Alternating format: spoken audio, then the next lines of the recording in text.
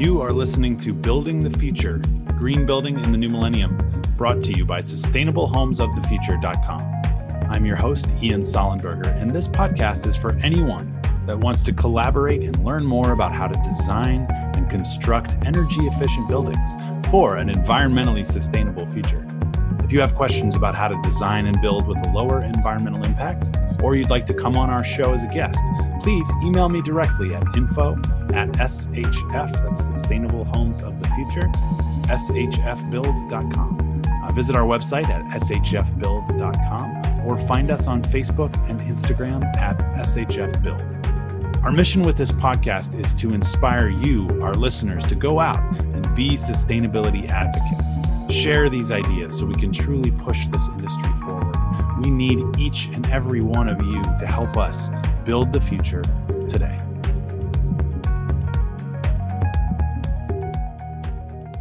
Well, hello and welcome everybody to Building the Future, Green Building in the New Millennium, the podcast where we explore innovation and new ideas in the built environment and the human environment and the technological environment and everything in between. Today, I am very excited to be joined by Amber Rashane, who, there she is. Thank you for joining us, Amber. Happy to be here. Who is the Senior Project Design Manager for the City of Santa Monica Public Works in the Architectural Division, and just completed recently on Earth Day, on the 50th anniversary of Earth Day, the City Services Building, the brand new City Hall, basically, if you will, that is right there behind the old City Hall, which is an architectural element of Santa Monica, and the new one is as well. And we're going to talk all about that and talk about maybe some of the other projects that the city of Santa Monica has in the works. But what's so cool about that building is that it was done with the Living Building Challenge from the International Living Future Institute. And Amber will tell us more about what that's all about. But first, I'd love to just kind of hear about how you got involved in planning and design and architecture, environmental design. You have, some fun credentials, and so yeah, tell us a little bit about your, how you got excited about the environment and about buildings and how those two things can kind of come together. Sure. Well, first of all, thank you, Ian, for having me. I'm really honored to be a part of this podcast. It's very exciting. Always happy to share about the City Hall East, as we call it now. It was called the City Services Building for the planning and design. But since you asked about me a little bit, I'm an East Coaster by upbringing, raised in New Jersey, went to school at Syracuse for something called environmental design, which is sort of architecture, landscape, and interiors all rolled together, and just fell in love. I sort of fell into the major, having to pick something for college. And then from there, worked in architecture firms. Started out in DC, and in about 2004 was the first time I had heard about LEED. And I was working on the US Census Bureau for Skidmore, Owings and Merrill. And just, it seemed like it made sense. Like, why would you choose some design choices over others? How do you talk to a client, right? I was very junior at that point, but it still was it resonated with me, which I believe, especially in design, when you believe in what you're doing, you produce better designs and you fight for those ideals and ideas. It also was a separator for me, right? It was something that professionally, I knew something a little different, right? And I looked at things a little differently, and that's embraced in the design culture. So that really sort of felt good as a junior designer. Progressed in my career. I went on to get my master's in urban and environmental planning. And I'd say that's where sort of the synthesis of when you have an impact, you can have an impact on a building, but when you have an impact on an ecosystem or an entire city or an entire neighborhood, right, there's exponential impacts that you're now able to think about. And that idea of systemic thinking, and we're all a network, we're all a web together on this planet, and how can we all do our best in any type of project. And so, interrupt you for a second, back in 2004, I mean, LEED was new. I mean, not brand new, but only a couple of years old. And so I assume at that point, when you got your LEED credentialing, you were probably one of maybe a couple dozen folks in Yeah. the country, really.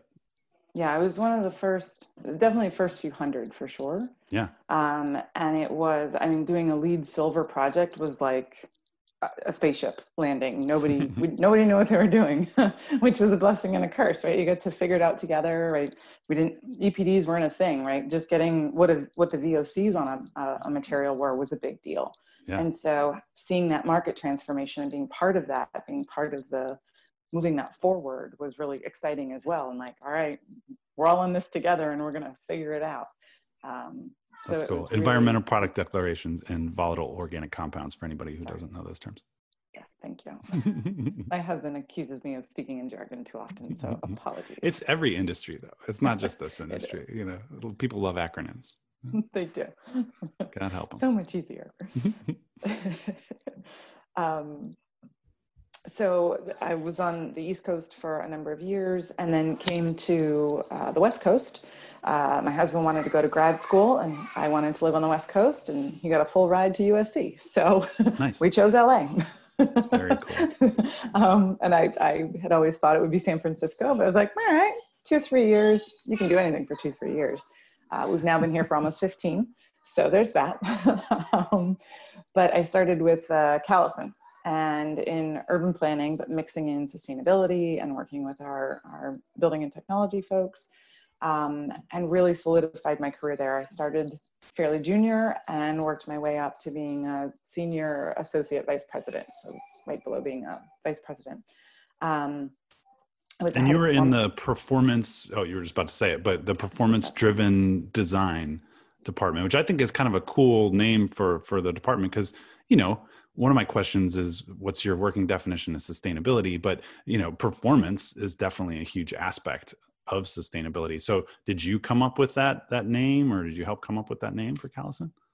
No. So at Callison, we had a sustainability group, and then we got bought by Arcadis and joined with our TKL because they already owned our TKL. Our TKL actually used the performance-driven, or coined the performance-driven design word. I think it's actually trademarked.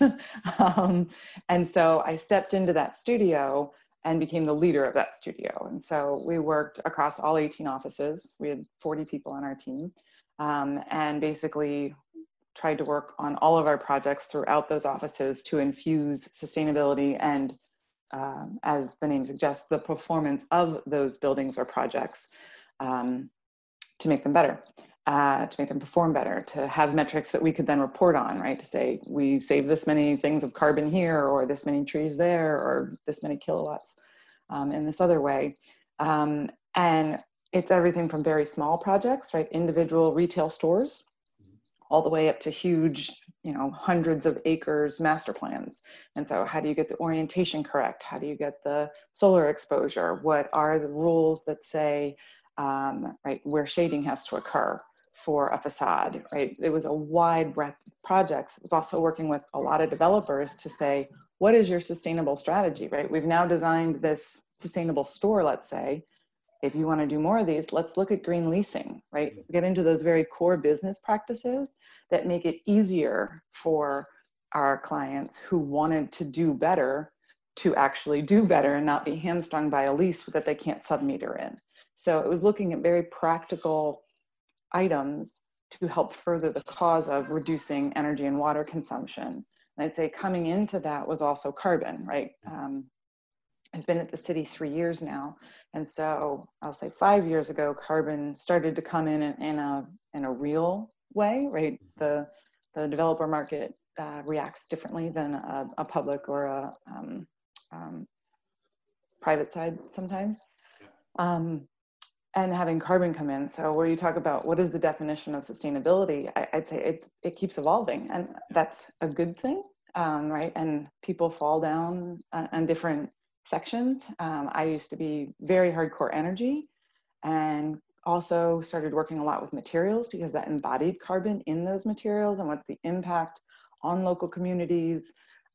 When you look at access to clean air and fresh and clean water, the communities that are impacted most are generally minority communities, low-income communities of color.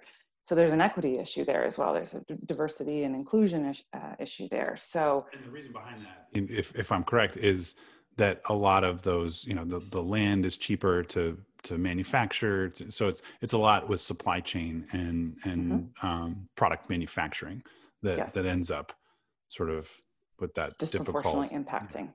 Mm-hmm. Yeah, for sure. And so it's right. So for materials for a while, still caring about energy. And as we look at our climate, right, the carbon is the number one thing, right? Reducing the carbon output. So what does that mean? What can we actually affect by 2030? Right, Callison or TKL participated in the 2030 challenge, right? Can you design projects that are better, and can you measure what that reduction impact is? And so that measurability and that performance always really resonated with me, because it gave you a tactile reason why, and a way to talk to somebody that maybe only speaks dollars and cents or numbers, or is very black and white. When you start to speak their language, they listen more. You have an easier way in. So I've always been, I'm a pretty practical person. I don't do things just because it's got to make rational sense, or it's got to seem like it's making an impact. And so using that data and using those performance metrics and being able to see, right, carbon as, I'd say right now for me, it's the reduction of carbon. And that means reduction of carbon in materials. That means reduction of carbon in energy consumption and water consumption, and that energy water nexus. And so what brought me to the city of Santa Monica was the opportunity to work on a living building, because as I had been progressing in my career, living buildings are the pinnacle, right? Buildings that can actually sustain themselves. As you talk about sustainability, arguably those are the only actual sustainable buildings, because they sustain themselves and their occupants as best as possible, or is working within their regulatory frameworks, which is usually, the hardest part. But working on that goal and seeing how close you can get and how far you can push, and can you actually construct this thing that a lot of people are like, it's like a spaceship, and it kind of is, because it sustains itself as a spaceship does, right? You don't have the blackness of space, but and it's been amazing. It's just been a great project. So, and I got a chance to before the lockdown here, I actually got a chance to walk through, and it wasn't complete yet at the time, but we got to see some of the systems and the orientation, and just some of the really next level stuff that you guys had done, design that you guys had done. And I'm curious, because I know there were years and years of studies done prior to the beginning of the project. So did you come in kind of when some of those had already been done, or where did you come in the process? So the history of the city services building, right? It was concepted 10 or 15 years ago. I mean, it was, we knew, the city of Santa Monica knew that we needed to consolidate out of leased spaces, because as you can imagine, leases in Santa Monica are very expensive. And the city had outgrown historic City Hall, and it was built in 1939. So we just didn't have space for everyone. So consolidating everyone so that people could be near each other, which also meant better cross silo, right? Cross division, cross department, working together is a lot easier. And you can see someone or run over and, well, not in COVID, we'll say pre-COVID. But we talk a lot on the podcast about, integration, collaboration, diversity, and how all of those things affect good ideas and the ability to come up with better ideas, really. Exactly. And that's one thing. Cities, like many large companies, are pretty siloed, right? I work in planning and community development. I work in public works. I work in the library or city attorney, or whichever one it is.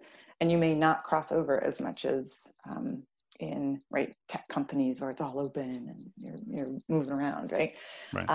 But what the city did was, we obviously use public funds. We are a public entity, so we needed to do a lot of due diligence on whether this was an appropriate use of public funds. So there were many studies done about, well, what if we built a code minimum building in Santa Monica, right? Because Santa Monica has stretch or reach codes that make you do a little bit more than just Cal Green. What if we did a LEED Platinum building? And then what if we did this thing called Living Building Challenge? And I remember, exactly. And we hired Skanska, an outside consultant, to do the construction analysis to say, right, for a typical 50,000 square foot office building that would house approximately 240 folks, and be public on the first floor, or invite the public in on the first floor, what would that cost, right? So they did that cost analysis, and it's still on our website because it's, the data is from 2014. So it's been a couple of years now, but the percentage increase of doing full living building challenge was pegged at about 9%. So that is a cost, but to not have a power bill or a water bill ever, right? Those things start to make sense. Yeah, the payback to period ends not up actually getting you to, cost zero by, I don't know what the year exact 16. payback was. Year 16. It's year 16. And because it's public funds, it's not a return on investment or payback, but we're cash positive because it's a bond. But in year 16, we were cash positive. That's great. And so after 16 years of paying for a building, it's ours. we get to do other cool things for our public and our community. And so that seemed to make a lot of sense. And being that the city of Santa Monica, right, our motto is literally a sustainable city of well-being. So we've been at the forefront, right, since 1994. That was our first sustainable city plan. And then last year, 2019, 25 years later, we just re-upped and did our climate adaptation and action plan. We have a goal of being still, right, even with COVID and all the things going on, right, carbon neutral on or before 2050. We have a council that pushes us to continue to do this work. We will be water self-sufficient. We're still on track by 2023. We want to be net zero waste by 2030. So we have some very big goals, and this building is the embodiment of that. So it's fiscally responsible, it is environmentally just, and it works on social justice pieces as well because of the equity and inclusion pieces of Living Building Challenge and Santa Monica in general. Right, May 31st rioting and looting and protesting that went on, the billboards, the plywood that went up after to, protect businesses and things. City Services was there, right? We were still working in the building that whole next week with the National Guard here. But the way that Santa Monica has handled that with developing and approving a Black agenda by making a third party review of what happened that day and working with our police department to make strategic and meaningful and impactful changes in their program and funding for them. There's a lot that's come out that Santa Monica just does, and that we try really hard to be at the forefront of those justice, equity, inclusion, environmental, and well-being discussion points. This building feels like it talks about all of those things. It's that intersectionality between environmentalism and social justice. And it's a beautiful, wonderful building to be in, which is also really cool.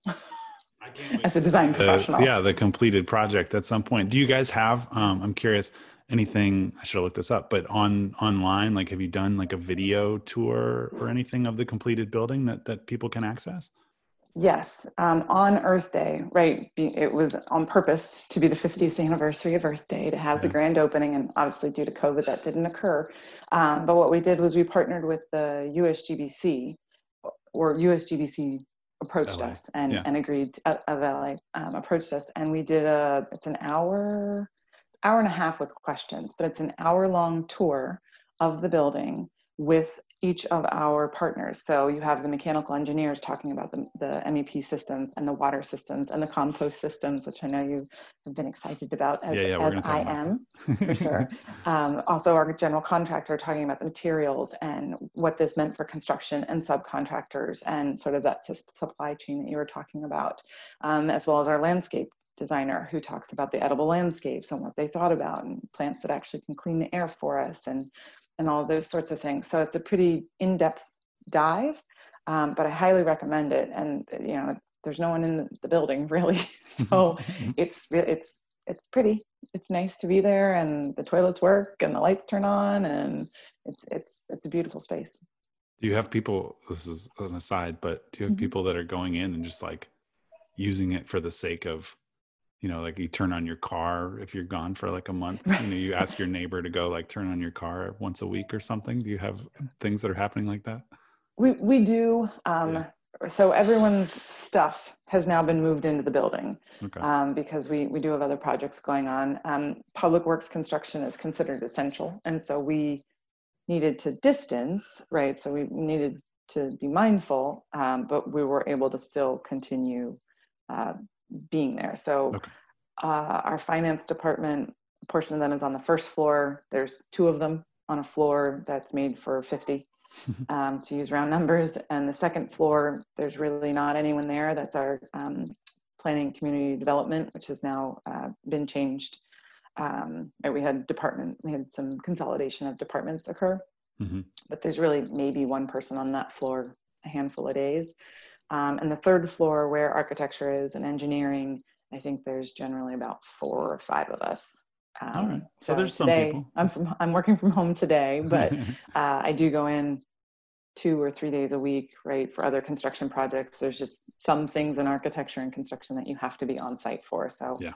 you go on site, you distance, obviously wear a mask, and those sorts of things. So it has changed, but it's still going forward. We still use the toilet systems, right? We're anticipating having monthly maintenance on them, and we've had them come out once because we just don't have the usage yet. I want to go back for a second to the studies that were done beforehand. You mentioned that 9% delta between code, Santa Monica code at the time, and the living building.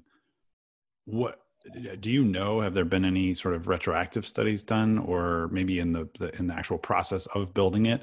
Was there any calculation done as to whether that price went up, or I guess I'm assuming perhaps down, due to the fact that the study had been done 4 or 5 years prior to the actual construction? We've not done a formalized study, I'll say that, but what we have done is we are under budget, which is nice. Awesome and amazing, right? You always hear about the overruns and budget and schedule on public projects. That did not occur that here. Deserves a round of applause right there. Yeah, nice. That's a big deal. And we're proud of that. So we were under budget. And the way the budget was developed, there were a lot of allowances to say, we don't know how much we're going to spend extra on LBC materials, for one, right? So we're going to set aside some money that says, if we need access to it, we can have it. But if we don't need to use it, then we the city, get that money back. And I do have to credit, right, our contractor, we brought them on early, and they had one specific woman who was dedicated to the materials, because that was really the biggest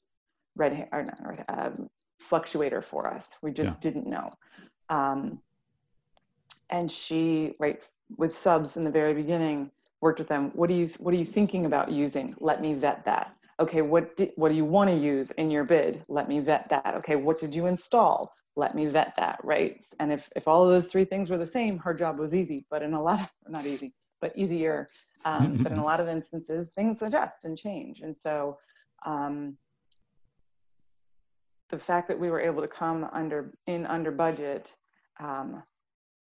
really felt good, right? Yeah. That we had planned effectively and efficiently for this. We also now know going forward, and we're happy to talk to people about, well, where did we spend a little more and where did we dramatically overthink it, right? And that's one of the things that I really appreciate about the Living Building Challenge in general, is that it's a community of sharing, right? If you are trying to do a living building project, come talk to us. We are happy to share what went well, where we needed to learn some things, and what we would do differently on the next one. We worked really hard with our regulatory partners to be able to even get the building through. I'd say a lot of the cost, there's been a lot of discussion. It is an expensive building, but we spent 2 years in permitting, right? Normally you get a permit and it says 68 weeks, maybe there's a round or 2 of that, but you're looking at like a handful of months that you would get a building permit. For us, it was 2 years because we wanted to treat human waste on site, right? That we wanted foam flush composting toilets. That was hard. We had to work with the county public health for a while on that one. And I sent them up to the Bullitt Center in Seattle, if I remember correctly. Absolutely. And so there was a lot of work to say, we will bring you along. We will show you that these things are actually more sanitary, right? And we have an industrial hygienist that tests regularly. We have, right, we had to do gas analyses and all sorts of things when we first turned them on, because people didn't know. And they said, well, we'll go with you on this, but you got to prove these things. And that's totally fine. And that's one of the things the city has taken very seriously, that we can and should be taking a leadership role on these things if we want others to do this as well. And so we spent a lot of time on it. And I will say, the county has signed off on the composting toilet system, which is amazing. They also are recommending them in very small instances, but they're actually to the point where they're recommending them now. And so that's a big change from, 4 years ago. Saying, hold on, wait. Yeah. We don't think this is going to work. Yeah, exactly. Right.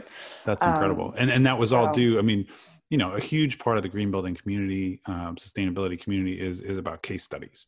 You need buildings like this. You need guinea pigs to go out there and try some next level stuff, and succeed in order to then be able to say, hey, look, and one of the cool things I think too about the ILFI and Living Building Challenge is that they require, like, you don't get your certification until a year after the building is completed and you've been operating it. And I'm sure there's some weirdness with having 7 people in the building and how that's going to affect that, but maybe they'll give you an extra 6 months or something. But yeah, I mean, that it's not just about the design, it's also about the operation and again, proving that you did what you said you were going to do.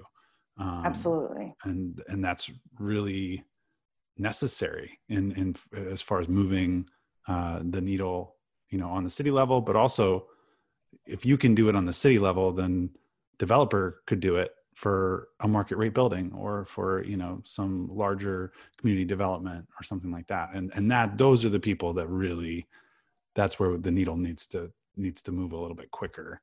And I'd say it's one of the reasons why I was so excited about this project. I'm a resident of Santa Monica. So as a community member, even before working there, I was so proud of Santa Monica for taking this on, because Southern California did not have a living building. For context, Northern California, Sacramento has the first living building in California, but they concepted their project, permitted it, built it, and operated it and got certified before we finished construction. Right. So from when we started to when we finished was a lot longer than their process. And so they're actually the first, foam flush toilets in California. Guess they were the first in Southern California. But that again is an architecture office. I believe there are around 30 or 40 people. Okay. So smaller building. Yeah. Smaller building. They owned their building, and it was a renovation of it. So it's a beautiful project. It's called Arc Nexus. But we are the first, as far as I know, municipal building, and we are inviting the public in, right? So it's not just office workers who are using composting toilets and drinking water that we have harvested from our rainwater. We're the first in California to be able to do that, which is really cool. We have a mini water treatment skid in the basement of the building, and our water resources department operates that. And so, which is great. But it's also a resiliency strategy, right? If there's a water main break, our building doesn't go down. If there's a sewer break, our building doesn't go down. If there's a power outage, right, we are not islanded. We don't have batteries yet, hopefully, as you asked about what else are we looking at. Yeah. But there's solar power on the roof, and we have a canopy that covers the EV chargers and van sharing, those sorts of stalls. And if I might ask, how much is this particular building responsible for that overall? You mentioned being water independent by 2023 in Santa Monica. I didn't realize that was, that goal was so close. How big a part of that was this building, or did the building just sort of come along with an existing strategy, or how were those two things integrated? Our Office of Sustainability and the Environment has definitely been working. I mean, that they're the ones that developed the Climate Adaptation and Action Plan. So the water strategy, Santa Monica has wanted for a while to be water self-sufficient. We have an aquifer underneath of us. Mm-hmm. It was unfortunately contaminated by a VOC release, I'm going to call it, that just finally got cleaned up. And so that aquifer is now able to be drank from again. Mm-hmm. And obviously we've been working very hard on that energy water nexus. So the less water that we need to import, as I probably don't need to tell you guys, right? The less energy and therefore carbon is emitted. And so getting off of that water and staying on our own water was really important. If you remember the droughts of when it was really bad, which I think was like 2015. It was probably right around there. It was right around 15. Yeah. Right. Never let my previous colleague used to say, never let a good crisis go to waste. Right. Yep. That was where composting toilets, which use 3 tablespoons instead of 1.6 gallons per flush, seemed like an idea we should probably explore. And those 20% reductions in water consumption that were made at the state level, we just didn't get rid of, right? So encouraging our community members to reduce their water consumption, right? Only use potable water for potable needs, not, watering the lawn. Watering the lawn and those sorts of things. And reusing water when you can, right? That gray water. So that has really put us on a path where we're able to achieve that, as well as, right, LA receives enough water to sustain itself. But what we do is we pipe it and we send it out to the ocean. And that's was done for a very real reason, right? LA used to flood a lot. And there was there was a lot of deaths in, I think it was 1932. There was like, we got to channel this and get rid of it. So there was a real reason why. But what Santa Monica's approach has been, or is working towards, is to capture that water and then reuse it. So we have a bunch, the Clean Beaches Project, which is basically a football field sunk 40 feet in the ground. Wow. And it captures all of the runoff from downtown Santa Monica and holds it and then sends it off to Smurf to be treated. And then it can be reused or sent to the ocean in a clean fashion as opposed to dirty water or that first flush. We also have our SWIP project going on, which is tied to Living Building or to the City Services Building. In that's the Storm Sustainable Water Innovation Project, and that again, it's over by the Civic Arena, which it's under construction right now. But that again, what that project will do is take 10% of the city's sewer and treat it to a standard that it can be sent to the ocean as opposed to Hyperion, and so. That's a lot of water, but being able to deal with that black water in a different way, right? And we're treating it to a standard that it is either reusable or can be safely discharged. Because Hyperion is what, 20 miles?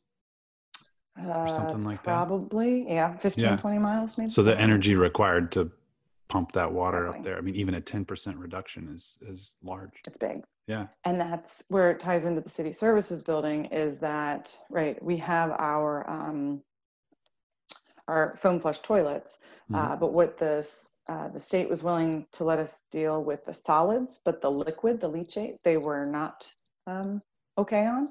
And so that still needed to go somewhere. And so we tied with SWIP so that amount of water basically is treated at SWIP so that it's not having to go. So while it goes off-site a little bit, it's something called scale jumping in the Living Building Challenge. So we're using an off-site thing to deal with that black water. Very cool. Very cool. So those things, so it's not directly, it wasn't like we're going to do this building because that's going to get us to water self-sufficiency, but it ties into the larger water strategy for sure. That's incredible. Yeah, I mean, what you guys are doing is not incentivizing, but really focusing on, or have done and are continuing to do, is focusing on-site, reuse, capture, you mentioned, energy production, with your solar panels. And, when it comes to resiliency, whether it be a flood, whether it be drought, whatever the natural issue might be, that gives you this ability to say, okay, we're going to be okay. And I'm curious, you're working for the city at a large scale buildings, but are there conversations going on as to how to incentivize that on a small scale for, single family homeowners or neighborhoods within the city? Are you part of those Absolutely. discussions as well? Yes, and I'd say our Office of Sustainability and the Environment takes the lead on that, right? That is really their bailiwick, and they were obviously very involved in this project, Mm-hmm. and continue to be, right? They are actually, when people come back, they will be in the building as well, which Yeah. is really exciting. But what they look at, right? Santa Monica just, I think it enacts at the end of this year, is the our next REACH code, right? So the last code cycle went into effect January 1 of this year, and then Santa Monica generally follows with our next REACH code. And they've been doing a lot of outreach to get people ready for that, and take input on what should that be. And so how do we guide people towards the resources to be able to do it, but also to build in a manner in which, help Santa Monica achieve our collective goals. A big one right now for us is building electrification, right? So we put forth a Clean Power Alliance 2 years ago, I believe, which is 100% green energy, and you can opt out of it down to a 60% and a 33%, basically. So 1/3, 2/3, 100%. And so really what the codes right now are focusing on is, how do we get natural gas and combustion out of buildings? One, it's a lot safer to not have flames in your house.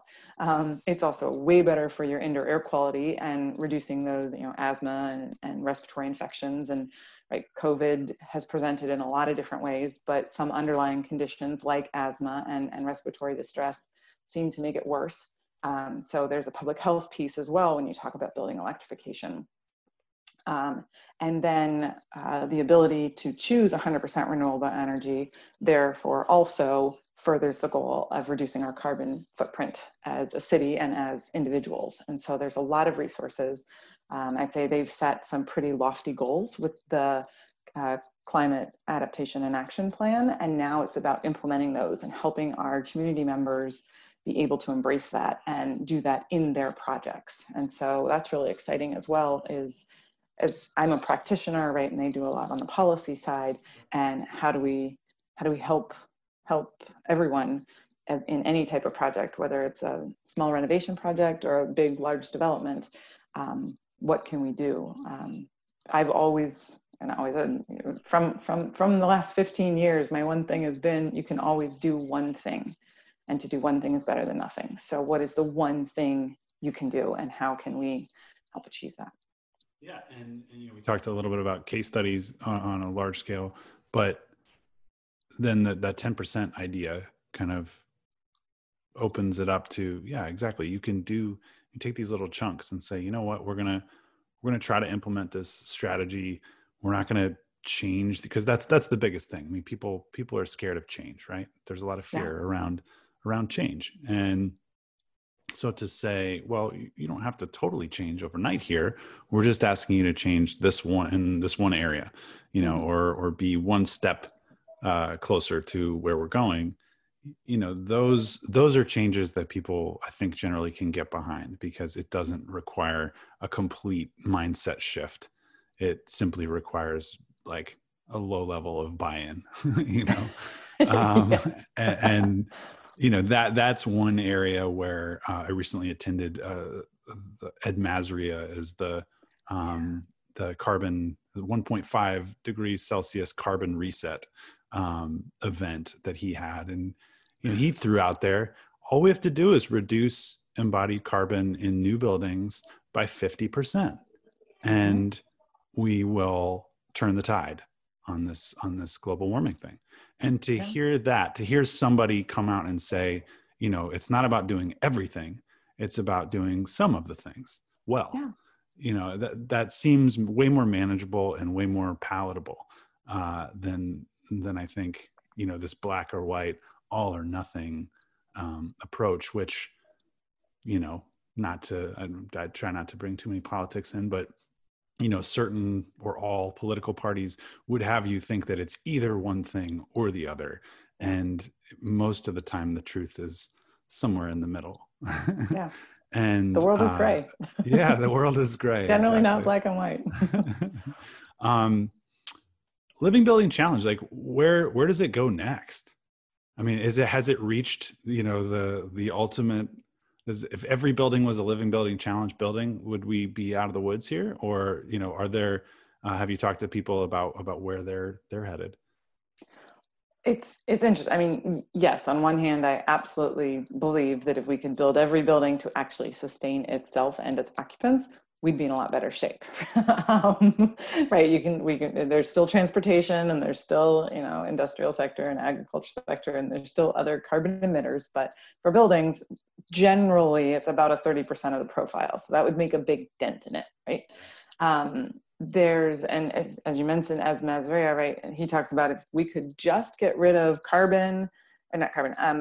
aluminum, steel, and concrete in our building, right? I think it accounts for like 17% of carbon emissions or something like that in the building sector.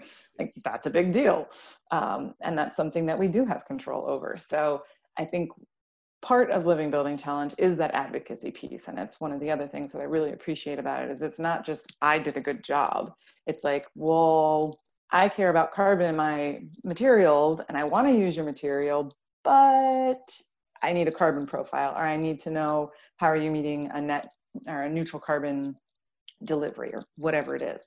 And where we were talking about the EPDs, environmental product declarations, and HPDs, health product declarations. All right, those are all things that are really impactful when we talk about how do you move forward. And the Living Building Challenge, you have to do that advocacy work. You have to literally send letters that say, I want to use your product, but I need da da da da da. Can you provide that? And some were like, absolutely, that's a great idea. And now they're marketing their products, right, in a different way. Others were like, I don't know what you're talking about, but this is what we do. And you're like, actually, you're doing pretty good. So some of those things are really nice. That's good to hear. Actually, that's kind of like a It is. surprising thing. We surprised wouldn't expect. a couple of them. Yeah, it was very cool. It's also, right, construction is messy, and it's an industry. We've been building buildings the same way for 100 years, right? Mm-hmm. 16 inches on center with wood studs, right? Which some of us are trying to adjust. But right, the fact that we had subs work, like telling the other subs, no, don't use that material because it wasn't red list compliant, right? That's a big deal for them to regulate each other.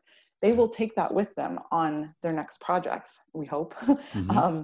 But that mindset of we're in this together and it's not business as usual, right? Just changing that script between, well, this is the way I do the thing, is really helpful, and it's really encouraging, and it's very powerful.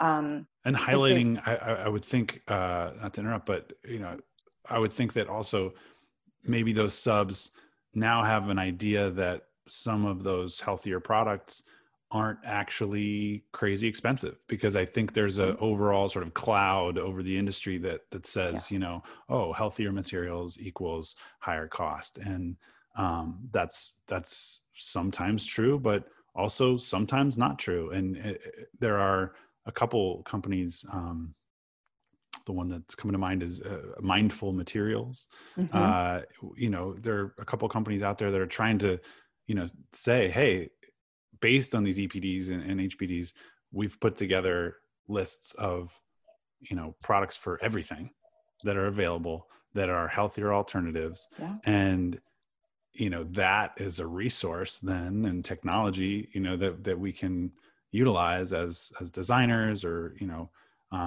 code folks or, whatever. We can start to integrate that and point people toward those things and toward those products and materials that, really aren't that much more expensive. And in some cases, I would venture a guess that within the next 2 to 5 years, they'll probably be less expensive because the technology continues to improve and the processes for how they're manufactured and, those costs end up coming down as they scale. So that's really encouraging.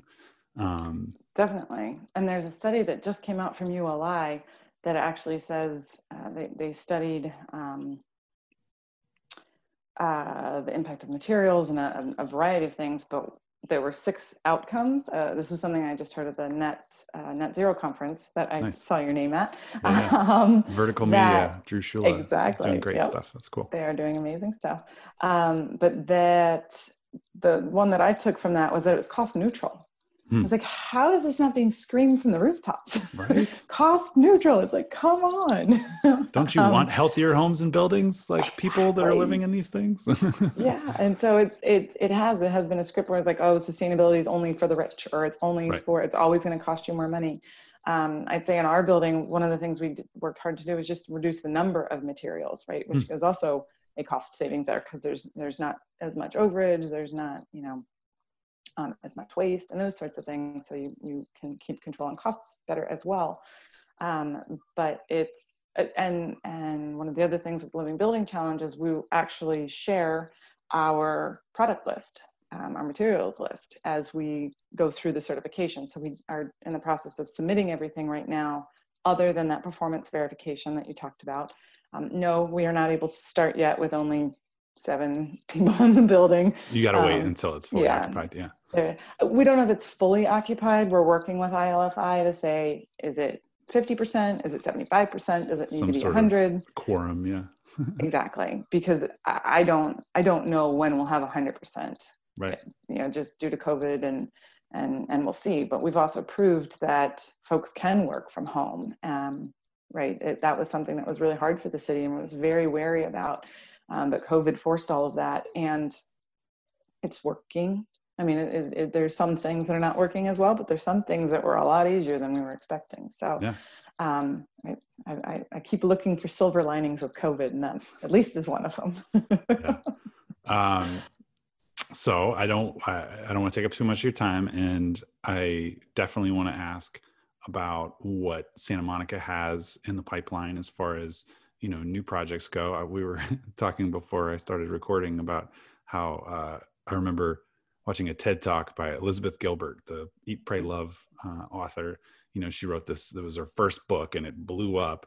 And then she sat down to write her second book and was like, oh no, like, should I like be a chef or something now? Like maybe my moment as an author has come and gone. Yeah, I peaked. Exactly. So has Santa Monica peaked, or how do you sort of synthesize, I guess, what was done with City Hall East, and then take that into projects that obviously are very different and have different goals, and different sites and different, design plans. How are you able to use some of that or not use some of that, or, what's the approach when it comes to new projects? Well, it's an excellent question, because it is, right, having the world's most sustainable municipal building sounds like a pretty good peak. We could, all right, we did our part. You guys should just retire. Yeah. But that's not how Santa Monica works, thankfully. And it's one of the things, I've had people ask, well, are you going to stay past when the building is done? And I was like, well, yeah, it's still Santa Monica. Like, we're still going to do some pretty good things, which is awesome. And I'd say, would we do every new construction project as a living project? I don't think so, but we will certainly take what we've learned and apply it. And so on our City Yards project, which is under construction, right, we were looking at our embodied carbon, right, because that was something that is now able to be tracked better and used as a design tool with EC3. And I don't exactly remember what that stands for, but it's a tool that tracks the embodied carbon of a design. Embodied carbon construction calculator. Yeah, there we go. That's the 3 C's. And I'll give another shout out to Skanska, because they, in partnership with the Carbon Leadership Forum, actually came up with that open source tool that is available to anybody. So that's pretty awesome. Which is huge. And the fact that it's open source, like, you could charge money for it, but it's one of the other things that I love. Like, if we're in this together, and we need to share with each other. We need to just figure out our carbon problem. And the only way to do that is with tools. So, Yep. From everything that I've heard, the EC3 tool is really good. But so we're looking at what is that one thing we can do. We're doing a renovation on Historic City Hall. So the folks that we moved out of Historic City Hall into the City Services Building, or City Hall East, we're now replacing a roof, replacing the HVAC units. This project will remove combustion from City Hall, which is very exciting. Yeah. So we're still working on those carbon goals, but we're also looking at, well, what can we do? Right? It's an interior remodel, basically. I mean, it's a new roof, a new HVAC, but after that, it's pretty much new paint, new carpet, might take down some walls, rearrange some furniture. It would have been a much bigger touch, but obviously budgets have been severely impacted. But what we're looking at, right, what can you do to a historic structure? There was a product that was brought forth, again, at that Clean Tech Incubator, or accelerator, I think that was the word that they used at the conference, where you can paint the windows and it increases the R value. And it's better than a film because the films sometimes come off and they have UV issues sometimes. But this one dramatically increases the window value and you can still see through them perfectly clear. We're like, you know what? Let's try it out. Let's see if this is something that we could or should use, because, especially in a historic structure, windows are like sacrosanct. You can't replace them with double pane windows or an argon-filled, triple pane. We're not allowed. So what can we do? The units that are going on top of the building are mini splits that are super efficient, and we're expecting to reduce the energy consumption significantly with replacing those units, as well as a cool roof and leaving space for solar. Can we afford the solar right now? No. But do we hope to at some point? Yes. We also have to work with our Landmarks Commission to say, can we put solar on a historic structure? Right, that's a different conversation. How can we do it where we can't see it?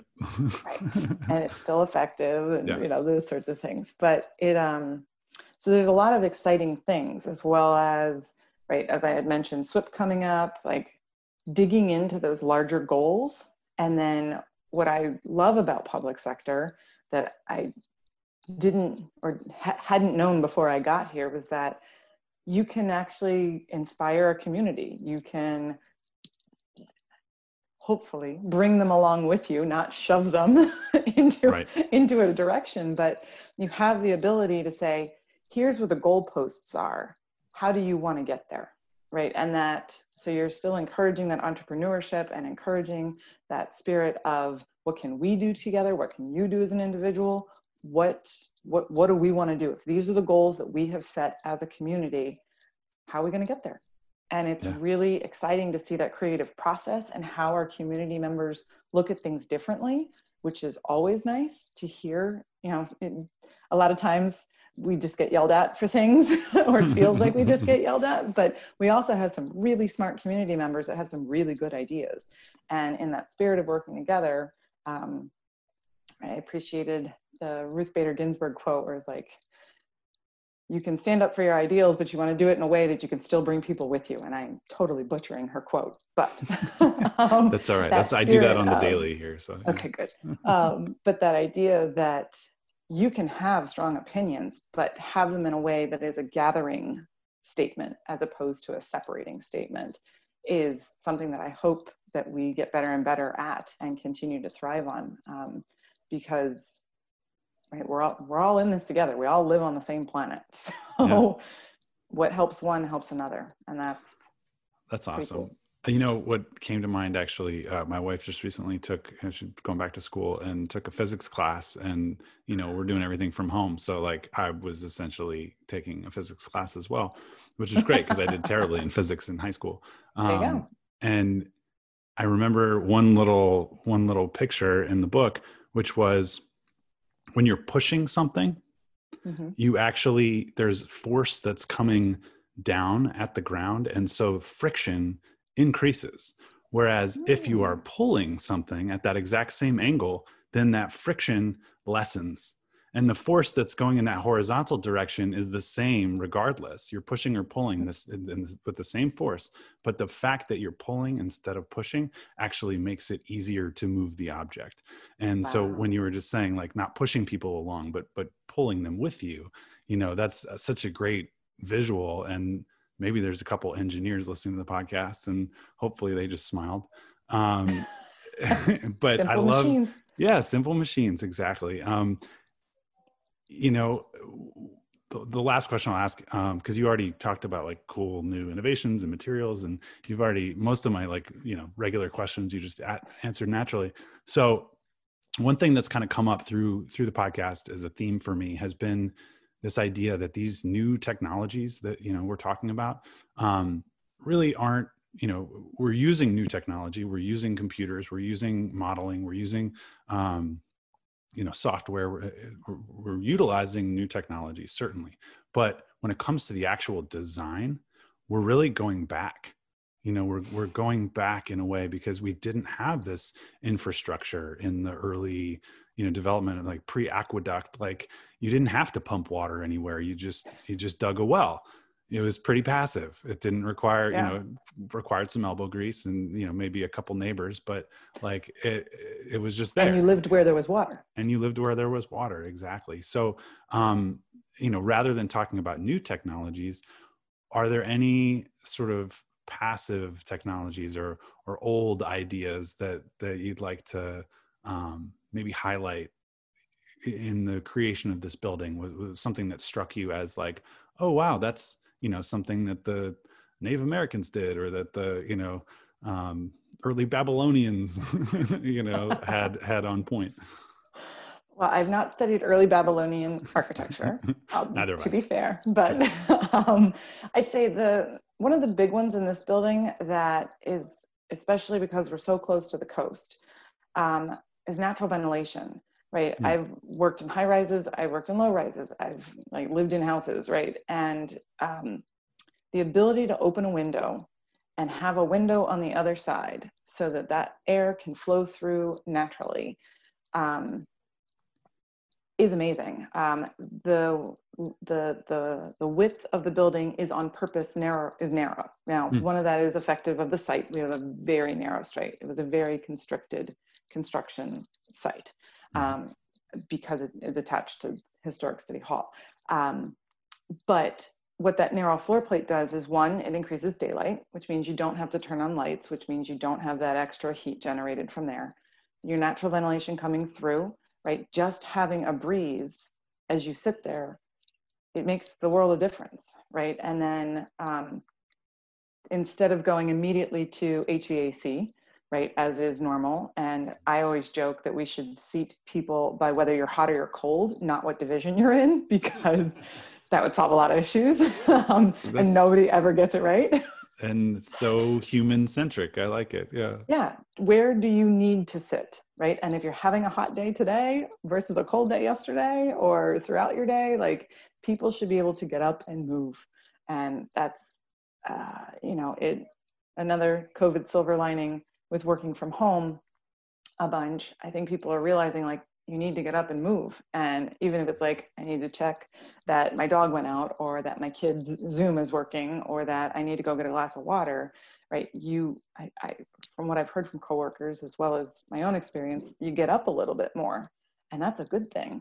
But sorry, I got off track there, but having natural ventilation come in, we then also have radiant slabs, which if you've never been in a space that is radiant heated or cooled, it's so nice. But that immediacy of like the American culture and where we are in general as a society, right? Radiant temperatures work slower, but it's a lot more consistent. It's a lot more even. You don't get hot spots and air dumping on your head and all those sorts of things that make it a lot more pleasant. And you're actually heating and cooling where humans are standing versus trying to mix air, which takes more energy. Or versus Bill and Sally, fighting over the thermostat all day long, and Exactly. one of them quitting because they just can't handle the constant fighting.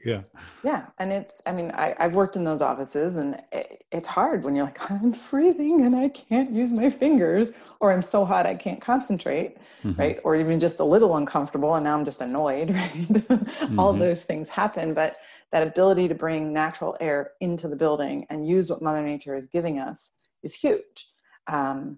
And right, our building literally breathes. As you talk about a living building, there's a smart brain, right, which is not an old technology, that's a new technology, but it's using an old technology just more efficiently and effectively than I open a window because I want it, but it may be throwing off other things, right? So having the smart connected brain or hub so that the old technology can function best is really kind of cool, in my opinion. I'd also say composting toilets, right? The foam flush toilets, that's not a new thing. That's what was always done, right? You dig a hole and that's where you go to the bathroom. Goes there 20 years from now. And a tree goes there. But what has changed or what has been improved upon is the sanitation of that, right? No one's coming in contact with feces or urine. That it goes into a bin, and that bin is made to make compost. And the maintenance of it, right, instead of having all these pipes with wiggles and things get clogged and all of that, right, goes straight down. And the maintenance is you get a rake and you get wood chips. And you rake it, what do they say? You want it to look like a batter where it's all even, not lasagna where it's layered. I was like, okay, it's probably more information than I needed, but and then you are then using that or giving it to someone to then use civically, right?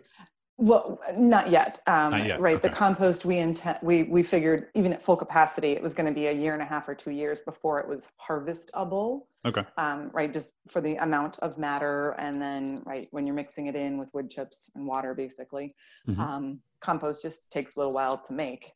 So we figured it was 18 months to 2 years. Obviously, we haven't really started the system. They've only had to come out and maintain it once. Yeah. But essentially, it's a giant worm bin. Right. So if you think about if you've worm composted at home, how long that takes to make compost, this is just on a bigger scale. But it's the same, I think it's even the same material as a worm bin. It's just big. But it's taking that old technology and bringing it into the 21st century where it is sanitary and it is safe. And you're not looking down at a Volt toilet with blue stuff in it, right? If you go camping and those sorts of things where you're like, ew, and that smells gross and all those things. This is not that. This is, well, it's that just with really good ventilation and it's a normal toilet. And you don't have to look at it. So it's bringing those old technologies forward. In my opinion, but it's super exciting to see as well. And I will make one more plug for composting toilets is that if you've seen with COVID, right, they're saying like toilets, right, they aerate or they aerosol what's in the water because when you flush, obviously it sucks it all down. Regular flush toilets are kind of gross. That's why you're supposed to put the lid down before you flush them. It's not necessarily because no one wants to see water in a bowl. It's because when it flushes, stuff flies out. Composting toilets don't do that. And so we're actually working with our industrial hygienist to test regular toilets on the same day, same humidity and all of that, and then test the composting toilets to see which actually is produces less pathogens and bacteria and all the other things that are in around bathrooms and both our manufacturer and our industrial hygienists were like, yeah, no, that's an easy study. Like we've done that in other versions, just not with a composting toilet. And I was like, well, let's do it with a composting toilet now because we should, as you had said, that data and research, we take it very seriously. Public health is a very serious thing with our water and with our composting systems. And we want to be able to have that data backup to say, this is why this is a better solution and let us help you think about this differently. That's awesome. Well, thank you so much for joining us, from home today. Thank you for having me. This was wonderful. Yeah, it's been a fantastic conversation, and I look forward to checking back in with you in a couple months' time, and see. We'll get a tour at some point. Yeah, see what's next, and I'm definitely going to check out so where can you throw out the website where they can find So it's any on listeners can find it? YouTube. Okay. I can send it, but if you go to YouTube and then write USGBC LA City Services Tour or Okay, Earth cool. Day Tour, right? Some version of those words. You'll see USGBC's logo, and it starts with a woman named Erin Hammett, who used to be with the city. She was our moderator, and then you get to hear me talk some more, and a whole bunch of other people. Nice. I'll put that in the show notes as well for anybody listening. Awesome. So thank you, Amber. This has Thank been you. a true pleasure. This has been wonderful. Thanks so much. Thank you, everybody, for listening.